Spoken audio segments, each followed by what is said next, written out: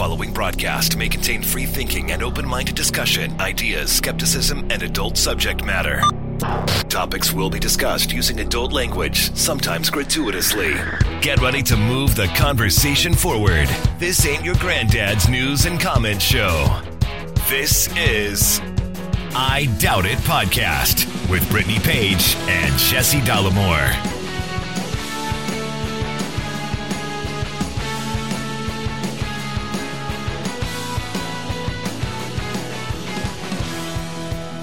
Welcome to the Big Ol' Show, everybody. Episode 872 of I Doubt It Podcast. I'm your host, Jesse Dollamore, joined today by the lovely, talented, scholarly Brittany Page. Everybody.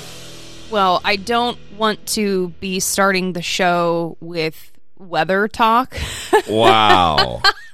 But really setting the fucking tone. Listen. Wow. I'm being tortured because the humidity right now is like 83%. Yeah. And there's no point in doing my hair. Like I did the blow drying, I did the curling, Yeah. And then I walk outside for just a few minutes. Like I'm outside for not even that long, and I come back inside and my hair has grown 3 sizes. Like Yeah. it is just huge, and I am not trying to wear it like that. Like what era of time would have been best for Brittany Page?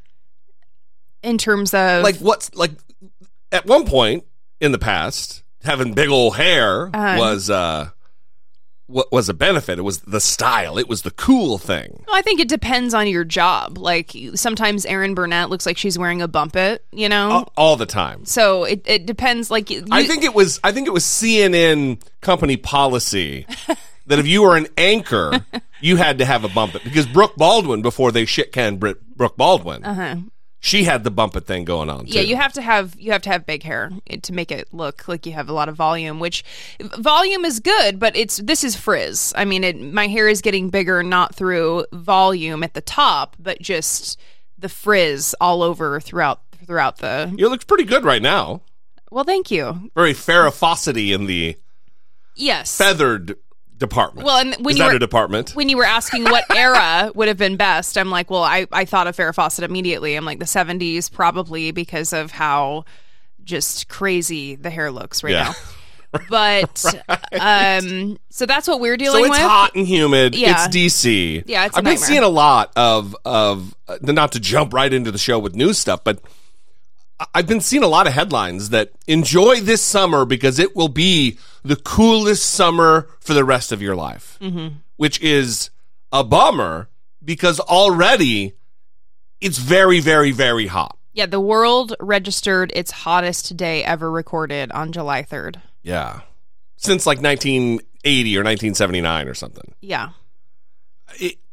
It's a lot. Yeah. It's a lot to deal with. Yeah, and it's dangerous. I mean, we're talking about our hair getting big, but it's also dangerous. But don't worry, we're going to hear from a climate change expert later in the show on this issue. I love that you plan the shows now because it's like a little surprise. Yeah. So for me and the audience. Yeah, we don't always talk about the more serious issues. Sometimes we mix it up in the drama of the internet, and this most recent story that prompted discussion on the internet was about tipping, because a DoorDash driver delivered a pizza to a family, and a $20 order. The pizza was $20, and he was given a $5 tip, 25%. And he was not happy with this tip. And so, everyone has Ring cameras now, so all of these interactions can be recorded and later put on the internet for a broader discussion. Right. And this is a clip of the exchange between the unhappy DoorDash driver and the homeowner. I just want to say, it's a nice house for a $5 tip. You're welcome. And he said, fuck you at the end. Yeah. Yeah. So I don't know whether he got fired. I think I read somewhere, but I can't verify that. So he may or may not have been shit-canned. They didn't use the word fire. They just said that someone has been disconnected from their platform or something. Oh, right. Oh, that because he's not an employee of DoorDash. He's a gig worker. He's no longer on the platform. So it's like Twitter suspending your account. Yeah. You can't log on anymore. Right. No longer on the platform. Yeah. So I guess the question is, who's the asshole here? Mm-hmm. I think $5 is good for one pizza, right? It's a 25% tip. I mean, if we're looking at it from, what kind of a tip was he looking for? A 50% tip? Did he want a $10 tip for a $20 pizza? Mm-hmm.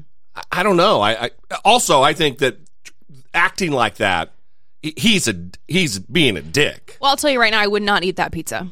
That would not be a pizza that I eat unless there was a sticker on it indicating that it had not been opened. Like the freshness seal.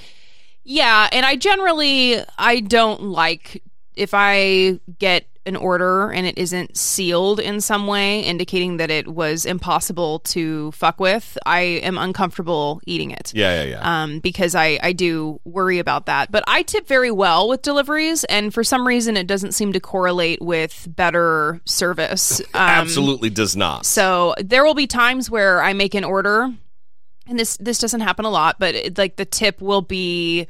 The 20% tip will become like 17 and change or something, $17 and some change. And I'll round it up to 20. Right. Just to make it an even number and also just give a little extra. Sure. And hoping that it will translate into them like bringing the sushi immediately. Right. And that doesn't always happen. But listen, I don't give people negative reviews. I don't ever review delivery drivers. In fact, I should probably do that in order to boost their numbers. But like, I don't ever, if someone does give me a terrible delivery experience, I'm not going and giving them a review for that. That makes me uncomfortable. I don't know why, but this guy seems a little bit more aggressive than anything I've encountered. So, well, it's also you're at somebody's home. You know where they live, and she didn't say, "Hey, fuck you, buddy." She was like, "All right, well, thank you," and he gave her the "fuck you." Yeah, I think she was... That's a guy who's not cut out for customer service. You're not cut out for this work. Yeah. So, I would be interested to know what the audience thinks. Who's in the wrong, who's in the right, and for one pizza, I feel like $5 also, is listen, reasonable. we're not really getting into the morass and the nuance of gig work. Is shitty. It's terrible. Yeah, it's terrible. But that's not what is at discussion here. Is the tip adequate? Yeah, and listen, I take other things into consideration too, like the weather, and if they're trekking over in the rain, if it was a longer distance away, like those are things that I think you should look at and then increase the tip as necessary. Yeah. But like if he, I think that's more of the question. Like it's one pizza, $5 seems reasonable. Did he have to drive a long time to get the pizza? Was it from like a place that was further away? Yeah, but that wouldn't be, you mean, yeah, I like see that might be sure. something that could be taken into consideration, like other variables, I think, that could contribute to his Well, we anger. do less delivery now. I mean, there's a place over in Georgetown, which is not where we live in D.C., that we now we drive over to. It's like a 15-minute drive. But we drive to, rather than the hassle of, is it going to show up? When's it going to show up? How's it going to show up when it shows up? What condition? We don't do delivery as much. Yeah, that's because of these, not because of this moment, because we've never had an interaction with a driver that was bad. Yeah. But certainly we've had things where we get the complete wrong order. I mean, it's not great. They need to get their shit together. These companies like DoorDash, like Uber Eats, like Grubhub. I mean, there's a million of them now. Yeah, they won't. And that's why I mentioned sushi, because we pretty much only have sushi delivered, and it's from a restaurant that we can't go into. That may not still be the case. I need to check to see if they've updated it. But even until recently, this was a restaurant that was not allowing people inside, like a carryover from COVID, but they have continued it for a long time. I guess it's working for their business model. They're like, yeah, we don't want people in here. We'll do delivery only, and that's it. So, yeah. So let us know what you think about the delivery issues. We would love to hear who you think is correct and who is not correct. 657-464-7609, or you can send an email to idoubitit@dollamore.com. Let's do Patreon, and then we'll do listener communication. We would like to thank our new Patreon supporters, Micah L., Kyra S., Mary Lou S., Nick S. It's one of these days. I don't know. This is an E. Stoltz. E.S. Bruce A.R. That's a familiar name. It is. J.D. Love that one. Trish. And Dimitru C. And if I messed up any of those names, you feel free to write in and let us know.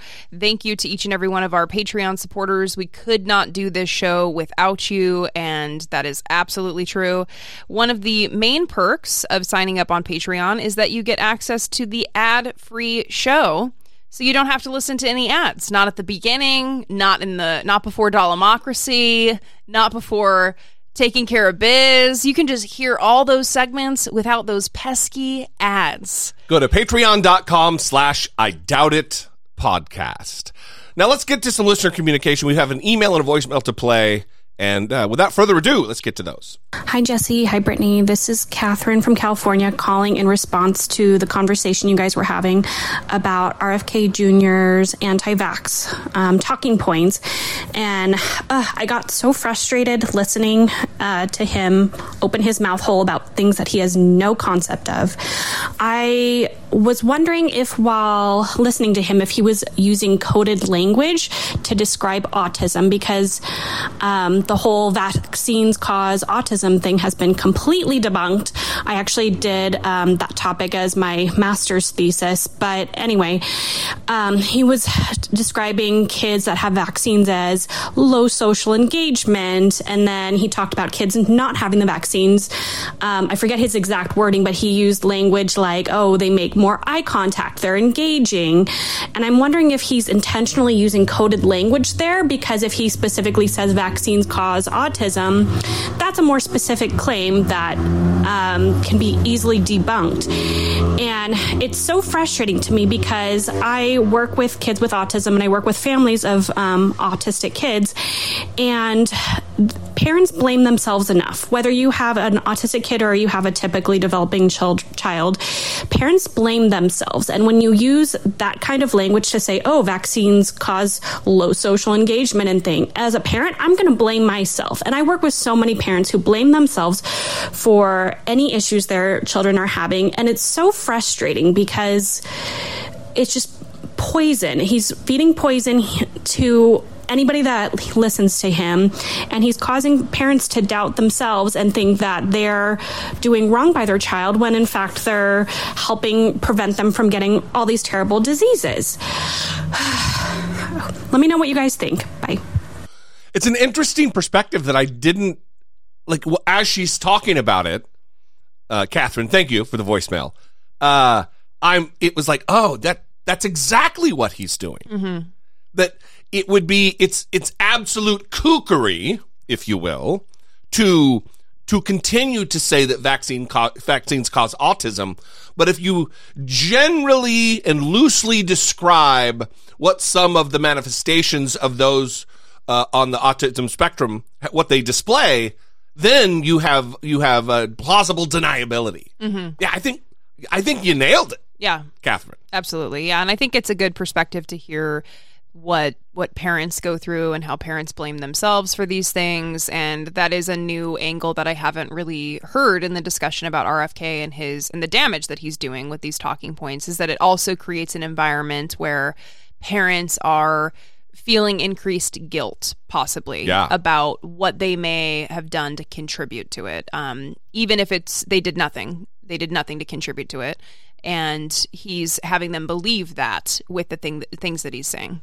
He's a dangerous, he is a kook. I mean, he's like, there's a new movement now that anytime a celebrity has a health problem or someone notable they die unexpectedly, it's immediately attributed to the vaccine. Whether it be Bob Saget or Jamie Foxx, it's always these kooks like Robert Kennedy Jr. who attribute their medical problems to the vaccine, even though we don't know, and oftentimes we do find out that it had nothing to do with the vaccine, but it just gives them a little bit of wiggle room with people who do have some doubts, and it's, as Catherine described it, it's dangerous. Yeah, absolutely. It is. It's poison. Mm-hmm. Thanks for the call. We appreciate it very much. I think we have an email. That we do. Hi, J and B. I'm a longtime listener. I've followed you since episode 42. Wow. What was going on then?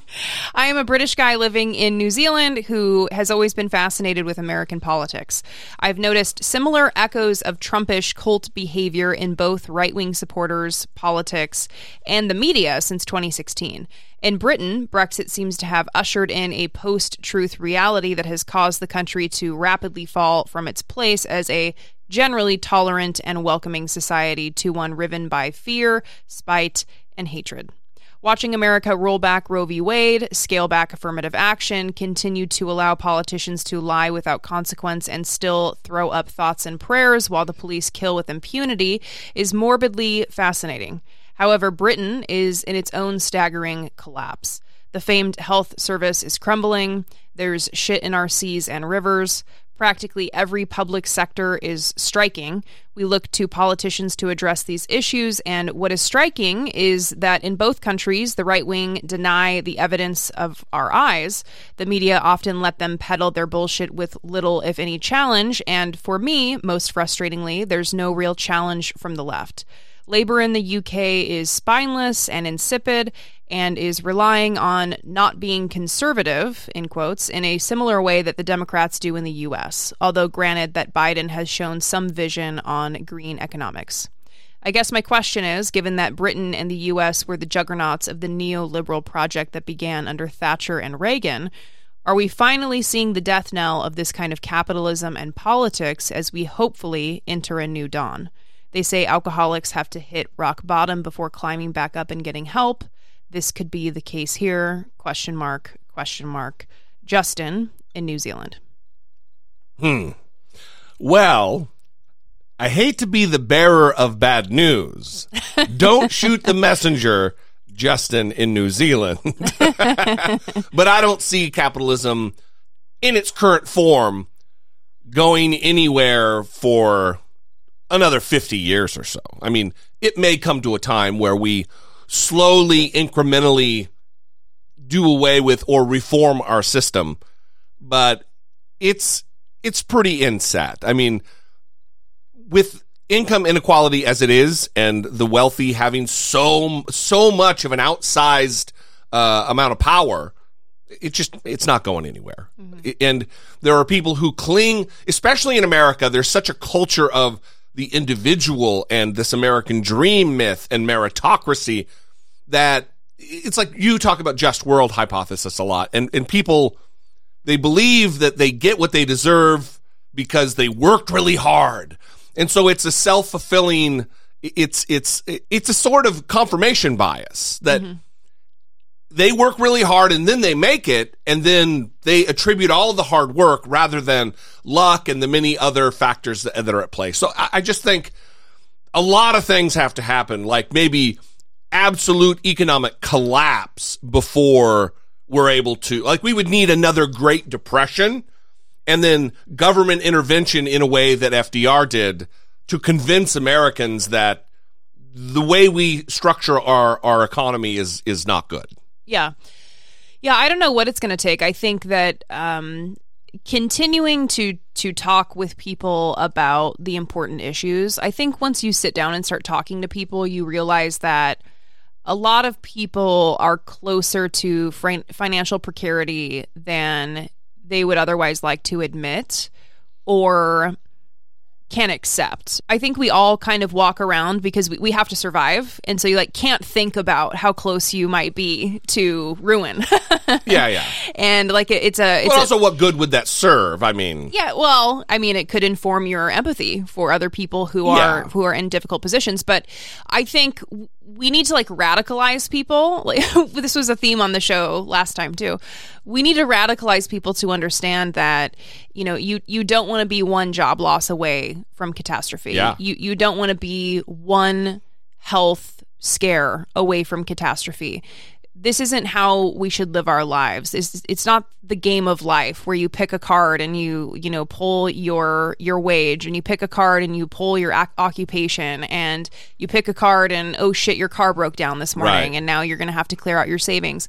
I mean, this is not the way that we should be living. And I think as we continue to face this affordability crisis in housing, and people are starting to realize and wake up that they don't want to operate this way, they don't want to live this way, that maybe we'll start getting to a point where we stop having people defend billionaires on Twitter and millionaires and wasting their breath defending people that don't care if they live or die, and really focus on the politicians that are pushing for policies that will create more equality and give people what they need to create a life that is comfortable. Yeah. I like when you talk about radicalism, and it goes back to what Justin was talking about about the leaders that aren't really willing to do it. It's milquetoast central around with Democrats. I can't really speak to Britain's politics, but Joe Biden trips all over himself to be, I'm not comfortable with packing the court. I'm not, that's too far. No, that's, when the Democrats have never tried to campaign on actual structural change. You've got a handful of politicians, Bernie Sanders, Elizabeth Warren, but primarily the leaders of the Democratic Party are quaking in their boots. They're afraid to appear too radical, to appear too much of an ally of the people. They are slaves to the system. They are cogs in the machine too often. And it is a breath of fresh air when we finally do see someone rise through the levels of power who are willing to take on the system. And it resonates with people. It's not a fucking radical proposition. Yeah, even when the Supreme Court just ruled against Joe Biden's student debt cancellation program, he went on MSNBC and did an interview and talked about how expanding the court would be political. And I mean, we're already in a political moment. I mean, you're the president. Everything is political. Everything is political. So are their rulings not political? So if the court is already political, you're not making it more political. You're just balancing the anti-democratic manner with which they have been appointed. The Supreme Court, now we're going far afield, but I'm finishing the thought. The Supreme Court, the conservative members of the Supreme Court, with the exception of Clarence Thomas, were appointed by presidents who did not win the popular vote and were confirmed by a Senate. The Republicans represent far fewer Americans than Democratic senators, because you've got two senators. We talked about this on the Patreon call last time. We have, like, for instance, we'll just say 2 senators from Idaho with a population of 1.5 million, and 2 senators from California with a population of over 60 million people. And that's the case with Wyoming. 2 senators with a population of not even 1 million people in Wyoming, and two Democratic senators from Washington State with a population of probably 25 million. Do you see the pattern here? Republicans represent fewer people in the United States. So it's not a workable democratic system. And I'm going all over the place here. Anyway, we need politicians to be, I don't like the term radicalize. I mean, I love it, because what is your radicalizing moment? It doesn't mean you're radical, because if you're coming away from, if you're shifting your position from a radical Republican position, you're just coming back to normal. But, because of the Overton window, it is kind of radicalism. Mm-hmm. So I just want to say his quote. He said, I think it's a mistake on the possibility of expanding the court. If we do start the process of expanding the court, we're going to politicize it maybe forever in a way that is not healthy, is his quote. And you mean unlike what we have now, right, Joe Biden? Right? Yeah, I mean, unlike what we have now. It's so totally unpolitical now. Unlike Chief Justice Roberts bitching about how every opinion that is released is criticized. Yeah, he's whining. Also, we have justices who are taking extravagant gifts and trips on yachts and private jets. That one leg of the private jet trip was $100,000, whose wives are getting $10 million payouts for their consultant work that just so happened to line up with the agenda of conservatives and the issues that come before the court.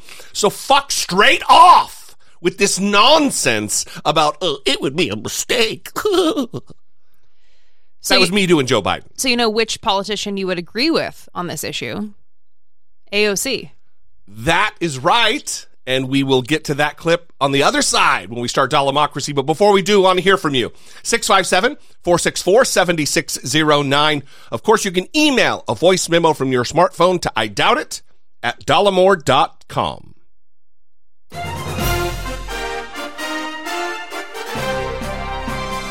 Dollamocracy. Facing down pessimistic politics with realistic optimism. So AOC was on with Dana Bash to discuss the Supreme Court rulings. Of course, Justin in New Zealand kind of covered some of those rulings that came out where they gutted affirmative action. They ruled that Joe Biden cannot move forward with his student debt cancellation plan, which means countless people received emails informing them, including you, Jesse, that you were going to have $10,000 to $20,000, depending on whether or not you were a Pell Grant recipient, forgiven of your student loans. And the Supreme Court came out and said, give me that $10,000 to $20,000 back. Right. You can't have it. I mean, that's what they did. Yeah. They said no. These people that were going to have no student loan debt. Many people, most people, the majority of people that were going to be helped by this program were going to have all of their student loan debt eliminated. Right. And now the Supreme Court says no. So AOC went on to talk about this court being illegitimate and what the process could be for holding them accountable. How do you do that? Are you proposing a law or a bill? There's several ways. First, we have a Senate Judiciary Committee that is beginning the process of investigating the entanglements and conflicts of interest. Just 1 to 2 weeks before the student loan ruling, the country learned that Justice Samuel Alito was accepting gifts from billionaires who were lobbying against Supreme Court that were lobbying before the Supreme Court against student loan forgiveness. Just weeks before, we learned that he was accepting gifts from them and travel and vacations from them before he decided to vote and rule in their favor. And so I believe that if Chief Justice Roberts will not come before Congress for an investigation voluntarily, I believe that we should be considering subpoenas. We should be considering investigations. We must pass much more binding and stringent ethics guidelines where we see members of the Supreme Court potentially breaking the law, as we saw in the refusal, with Clarence Thomas to recuse himself from cases implicating his wife in January 6th. There also must be impeachment on the table. We have a broad level of tools to deal with misconduct, overreach, and abuse of power.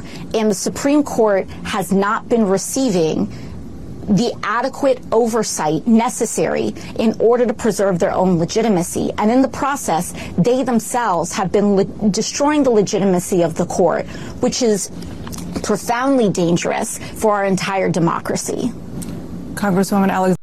Tell me where she's wrong, first of all. Second of all, this is none of what she said, it could happen with a Republican Congress, with a Republican House of Representatives.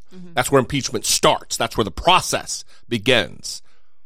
So any investigation that's going to have any teeth or efficacy has to be with Democrats, because Republicans aren't going to look into this. They're not going to uncover the collusion and corruption of their Supreme Court picks with their donors who are billionaires.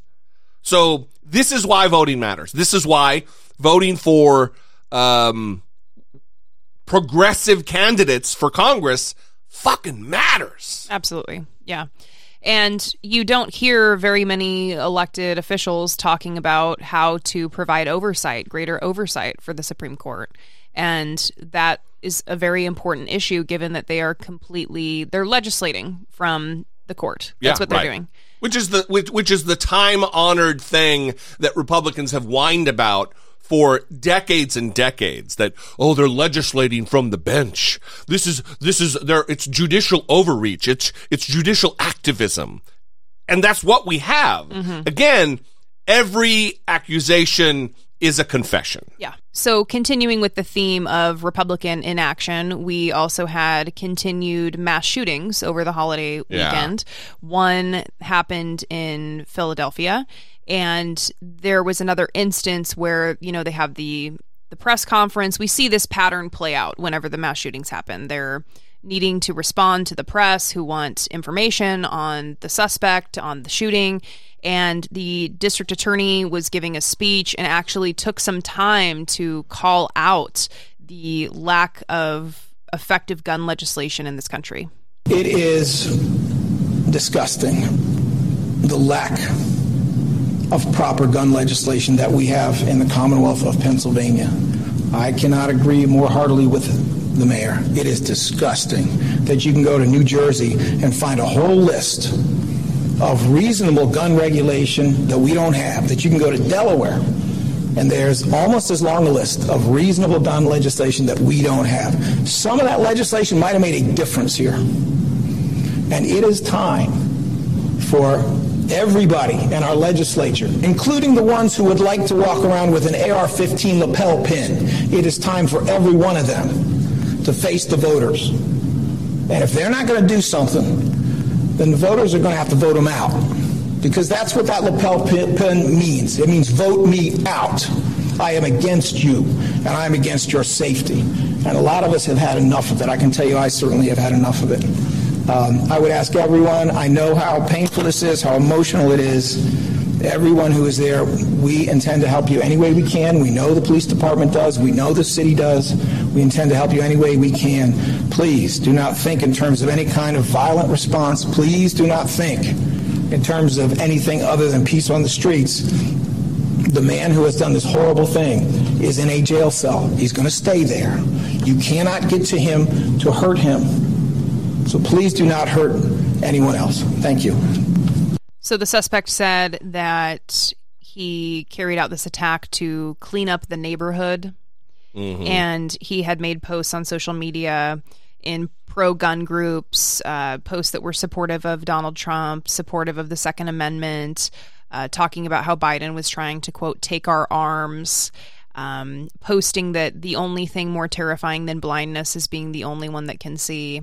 So when the DA talked about the lapel pins, I think that it illustrates who they're talking to, right? It's these people that are motivated to, quote unquote, clean up the streets, who are worried about protecting their guns, who are under some sort of indoctrination about what is going to happen to them and how the Democrats are coming for their guns and how dangerous the cities are and how you need to protect yourself. And they're walking around, these legislators, with AR-15 pins, the same instruments that are being used to murder innocent people in the street every weekend. And it is a symbol of vote me out, because they hold a position that is radical relative to the vast majority of Americans who agree with sensible, common sense gun legislation,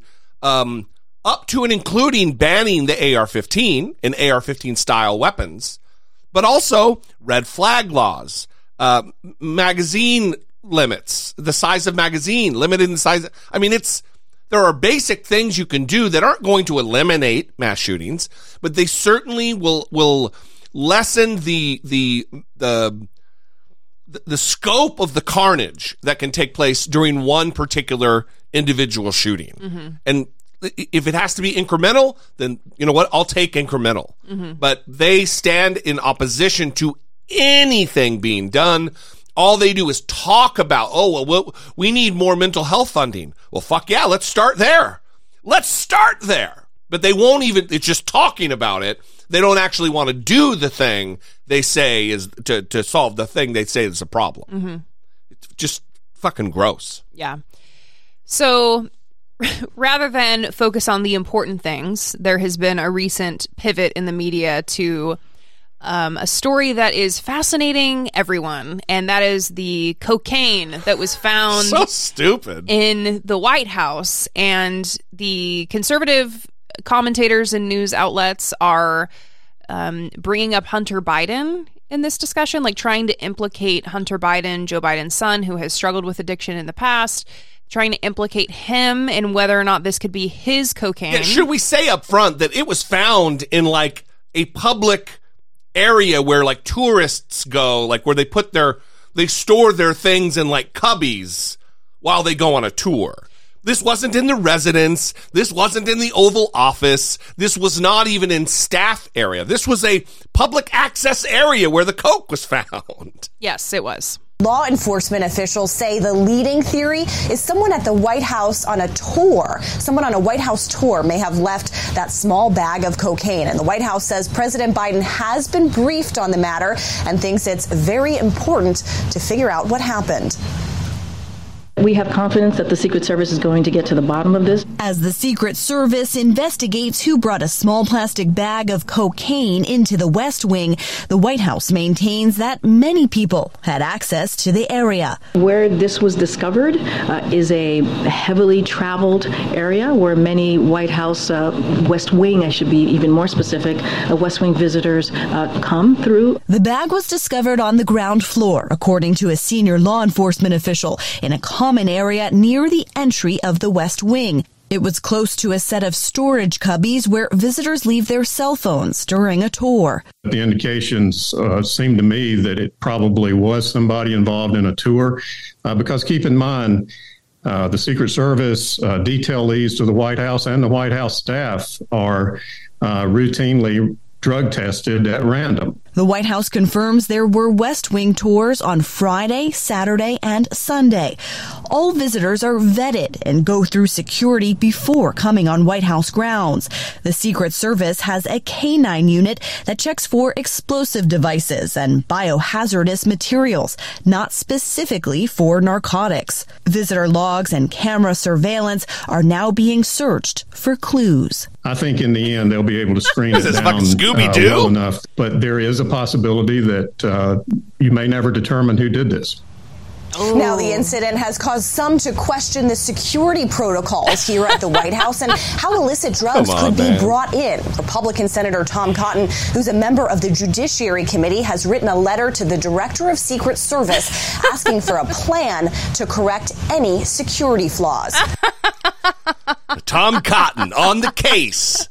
Tom Cotton searching for clues. Oh my God. He's writing a letter to, he wants to know the security corrections that will be made so that cocaine is not allowed in the White House anymore. I want full pat down and body cavity searches of all tourists coming to the White House. Yeah, I mean, I guess they just didn't expect that someone would think that they're going to take a break from the White House tour and snort some coke in the bathroom while they're there, you know? Yeah, no kidding. Well, and I had the thought that because this got picked up and connected to Hunter Biden so quickly, and it just seems weird that someone would bring their cocaine to the White House. Yeah. I just thought, did someone bring it because they wanted to create a news cycle about Hunter Biden and the cocaine at the White House? Also, I mean, I don't want to be conspiratorial, but I just... Well, I think it bears the question. Because, well, it's like the Halloween candy thing. Mm-hmm. Like, people are just going to be giving their expensive fentanyl to kids willy-nilly. Because, drug dealers... Mm-hmm. It's a charitable endeavor. They love to give away drugs. Yes. It's the same thing here. I think that it's a valid question. I don't think it's a conspiracy. Could this be? Mm-hmm. Because people don't just, especially a baggie with enough coke that you're like, oh, there's a white powdery substance in there. Mm-hmm. I don't know how much cocaine is, but it seems like it's not super cheap. You know? Well, also, I don't know. I would think that you're not going to bring your cocaine to a courthouse, and you're going to go through a similar security checkpoint at the White House. Yeah. So, yeah, it just seems, I don't know, maybe they forgot. They just accidentally had the cocaine in their pocket and then it fell out. Maybe they hadn't done the cocaine for a long time, so they were a little sleepy and then just forgot it. Yeah, I don't know. But I thought that news package was very funny, and a small bag of cocaine. We're looking at the clues. We're looking at the security checkpoints. Zoinks! That's my Scooby-Doo. Yeah. But I know this is surprising, but there are more important things happening than the cocaine that was found in the White House. Yeah. The small amount of cocaine. One of those things is that Idaho is disbanding its maternal mortality review committee. That's prick shit, bruh. That's prick shit. Now, if you're wondering what this is, it's just like a committee of different experts that come together to look at the deaths that happened during or within a year of pregnancy, to figure out why it happened, what are the factors that contributed to it, and then to what come can we up do with, to prevent it. Yeah, ultimately that's what it is they're looking at how can we start preventing these things. And I know you're probably wondering, well, what is Idaho's mortality ratio compared to the United States' mortality ratio? Well, you know what? I have those numbers for you. I'm going to guess not good. So the CDC released this data on the maternal mortality rate in the United States. And in 2021, it was 32.9 deaths per 100,000 live births. Seems high. 32.9. In Idaho, that number is 41.8. So it is higher than what is already high. Correct. Yeah. And so the way that they're handling this in Idaho, where they have a total abortion ban, by the way, is by disbanding the maternal mortality committee that would look at what is happening with deaths in pregnancy and how you can prevent it. The start of a new fiscal year creates new beginnings. But Dr. Stacy Seib knows it can also be an endpoint. As of July 1, the Maternal Mortality Review Committee is disbanded. Dr. Seib sat on the committee for all 4 years, working to evaluate pregnancy-related deaths, complications, and find answers. It's not necessarily to find someone to blame, but how do we improve our systems? Make sure that we have the resources so that women are not in danger. Because the numbers show some pregnant women in Idaho are. From 2018 to 2020, the committee reports show all 21 pregnancy-related deaths were preventable. And the latest report detailed numbers from 2021.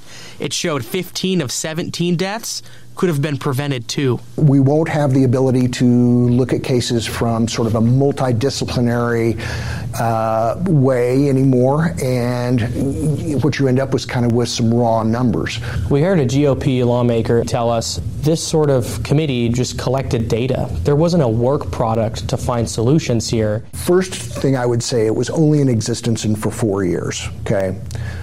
We were establishing a baseline to try and figure out where we were at and where we were going. It's not the type of work that is reactive, okay? It's trying to put together the trends, find out what are the biggest problems, investigating to see what needs to be done. And they did. Each report filed key recommendations. They directly addressed the very issues the committee observed in that annual review. A review that some say is necessary. Yes, that is true. Including Susie Keller. I can tell you Idaho physicians very much feel that the work of the MMRC does produce real results and real recommendations that could save lives. She's the Idaho Medical Association's CEO. They wrote the original bill to create this committee back in 2019. Why was there a sunset in this? Was that needed to compromise? Yes, and I think that's a fair compromise. anytime you're suggesting a new government entity in the state of Idaho, I think it's only fair that it prove its worth. In this case, we absolutely think it has proven its worth in showing that we do have a problem with increasing maternal deaths in the state of Idaho, and the committee has also provided some solid recommendations for us to implement to improve that and making sure we don't have women needlessly dying. Well, then what happens? What are we missing out on Idahoans? What are the problems going to be? I think what I'm most worried about is the fact that we won't have the information that we need, not only to improve care, but let's go to where the problem is. You know, simple statistics aren't necessarily as useful without digging deeper. And that's why a few years of looking at it is not like, oh, we got it fixed, you know, we're done. We got to continue to look at it and monitor it. So the party of family values in the state of family values that is chock full in the legislature of Mormons, who are the religion of be fruitful and fucking multiply, seem to not care about continuing with their domestic source of babies, as Samuel Alito put it in the Roe overturning. Well, and Idaho, again, is one of the most restrictive states when it comes to their abortion law. Yeah. And this year they also declined to expand the postpartum Medicaid coverage. So because of the American Rescue Plan, states were able to change their continuous Medicaid coverage to 1 full year following delivery without applying for a waiver. And Idaho decided to not expand coverage. This also seems very reminiscent of how Donald Trump treated COVID. Like, well, we're testing too much. If we didn't test as much, we wouldn't have as many positive cases.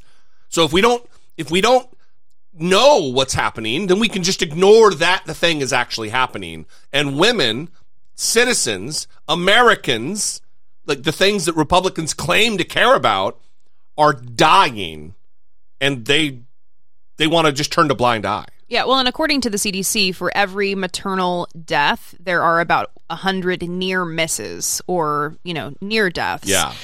Because of things that happen either during or after the pregnancy. And so when you have a state like Idaho with an abortion ban who also declined to expand Medicaid coverage in the year after delivery, when someone is still medically vulnerable, sure, and if they don't have insurance, is not going to be able to have access to go and get help if they need help. I mean, if you are a Republican, if you are in these states that want these total abortion bans, or you want these quote unquote exceptions that don't ultimately end up being exceptions because the hoops are so high you can't jump through them, then this appears to be just about punishing women and not actually caring about life, not caring about the baby, not caring about the mother, because if you did, you would put policies in place that actually support flourishing. Yeah. And you're not doing that. The other aspect of this that probably isn't as impactful in Idaho because it's such a white state is the numbers for African American women in this country. The mortality problem with pregnant black women is astronomically higher than it is for white women. Mm-hmm. So if just being a white woman who's pregnant in Idaho, if that is a danger, imagine being a black woman in Idaho who's pregnant. It's emergency time. Mm-hmm. The Republican Party, and again, we're getting back to what radicalism is and radicalizing oneself. Mm-hmm. It's not radical to fight against this kind of shit. And we need politicians who are willing, courageous enough to actually step up and fucking do something. Yeah. Well, you know who's courageous enough is Illinois State Rep Chris Miller, Republican. He's not. But this is going to be a nice moment of levity toward the end of the show because he has a nice justification for why we shouldn't worry about climate change. Like, you might be worried about it. You might be in an existential crisis right now, worried about climate change. But Chris Miller is here to let you know why exactly you should not be worried about climate change. Can I take a guess? Is the reason like super smart and awesome? Yes.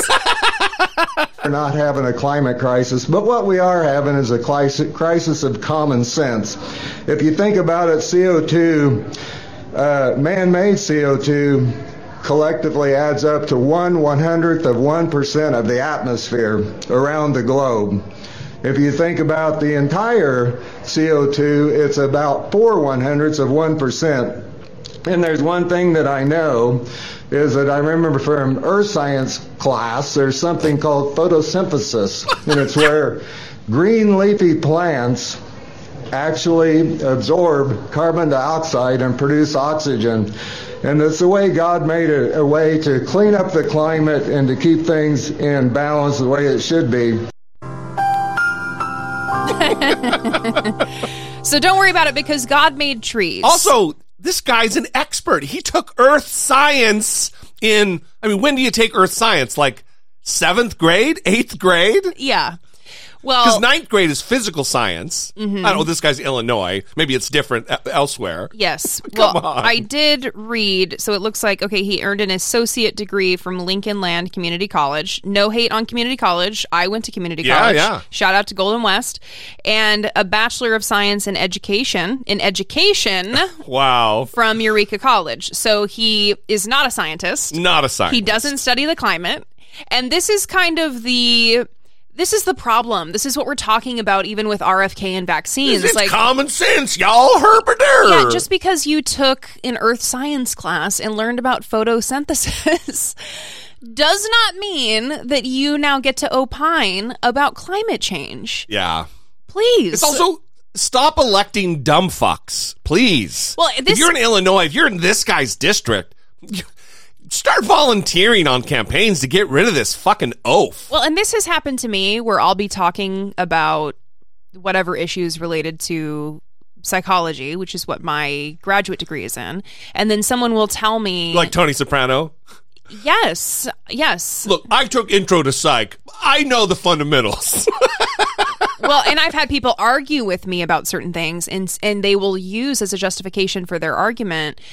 I learned in my class that I took. And then I'll ask. My Psych 101 class. Well, and it's happened where it's like they took it in the 80s, and I mean, things change. Like, just because you learned something in the 80s or the 90s or the year 2000 does not mean that those things are now the same in the year 2021 or whatever, Yeah.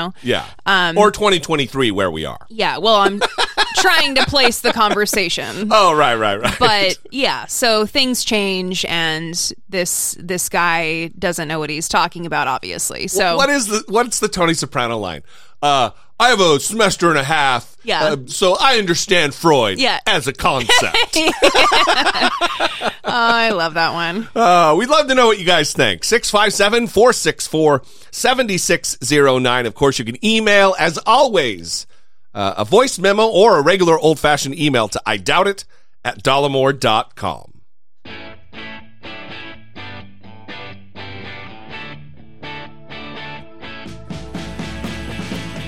Taking care of biz. Sphinx Overture. I love when you plan the shows now because I didn't know about the Chris Miller clip. I didn't know what that was. I don't know what this is. It's great. I'm along for the ride too, audience. Yeah. So this is an organization out of Detroit that is working to ensure that there is equitable access to classical music for students of color. It started over 25 years ago. For me, I was often the only child of color growing up playing the violin. As a black classical musician, Aaron Dworkin wanted to change the genre's landscape. Classical music is both for us and by us. Together with his wife, Afa Dworkin, they created Sphinx Music. an organization focused on creating a pipeline of Black and Latinx talent. And the narrative of classical music would have you believe that it's pretty monochromatic and it belongs to the Western European world. Today, just over 79% of classical musicians in the United States are white. Only 4.8% identify as Latinx and 2.4% identify as Black. Though the number of musicians identifying as a person of color has increased from 15% to nearly 21% in just the last 7 years. And in order for classical music to have a sense of relevance for communities, it needs to be representative by all of the voices within the community. Actually was proud of what I was able to bring with my heritage to classical music. Joseph Conyers was in the very first Sphinx cohort back in 1998. Now he's the principal bassist for one of the country's leading classical groups, the Philadelphia Orchestra, and he teaches at Juilliard. I'm seeing the next generation coming up behind me. Look how far things have come since when I was growing up. This June, students at the Cesar Chavez Academy, a majority Latinx school in Detroit, are preparing for their year-end recital. I like violin because it had like these peaceful notes. When you play it, it sounds so peaceful. 10-year-old Donnie Salas started playing the violin 2 years ago through his school's partnership with Sphinx. His mom says it's made a difference. Programs like this actually help these children that want to play. After 25 years, Sphinx has nearly 1,100 alumni and over $10 million invested in Black and brown musicians. Sphinx's goal is transforming lives through the power of diversity in the arts. The classical music shift coming one note at a time. Sinclair Samoa, NBC News. That kid was so cute. Yeah, he was. They're still going with the Latinx, huh? Yeah, I don't know. I've seen that term is controversial, that even people within the community don't want that term used. So yeah, that's what I read, is that it's kind of like a white savior created term. I don't know. Yeah, I don't know. So CBS, it was great. It was jarring when I heard it. Like, wow, they're still sticking with the Latinx, huh? Yeah, so what a great program. Yeah. Awesome. And listen, I don't fucking know classical music from country music. They're both pretty not my thing. But I will say this. Every time we've had an occasion to be where classical music is being played live, it's kind of a magical, it's magic, everybody. It's pretty fucking great. Mm-hmm. Like, there's been moments where we went to the Hollywood Bowl, mm-hmm. where the Hollywood Bowl Philharmonic or whatever that band is. Yeah. Like, we've been to Earth, Wind & Fire concerts where they backed up the band, and it's pretty fucking awesome. Mm-hmm. Even when it's classical and not, an arrangement of a Philharmonic doing funk music, Yeah, yeah. It's got to be an enriching thing. I think all children could benefit from their world being, the horizons being expanded to something different and new. And what a fucking awesome getting it done program. Yeah, for sure. Or as some would say, taken care of biz. That's another way to put it. Brittany Page. Yeah. So Sphinx Overture is taking care of biz. Yeah. We'd love to know what you guys think. 657-464-7609. Of course, you can email idoubt@dollemore.com. We would once again invite you to join the Patreon family, help support our work, help produce this program. Go to patreon.com/IDoubtIt podcast. Pick your tier. See what's involved. For $2 a month, you could be a part of growing this particular little show that could. Anyway, we love you guys. We will see you next time. We appreciate you so much. Thanks for engaging. Thanks for listening. Thanks for telling a friend and helping us grow the show. We'll see you next time. For Brittany Page, I'm Jesse Dollemore, and this has been I Doubt.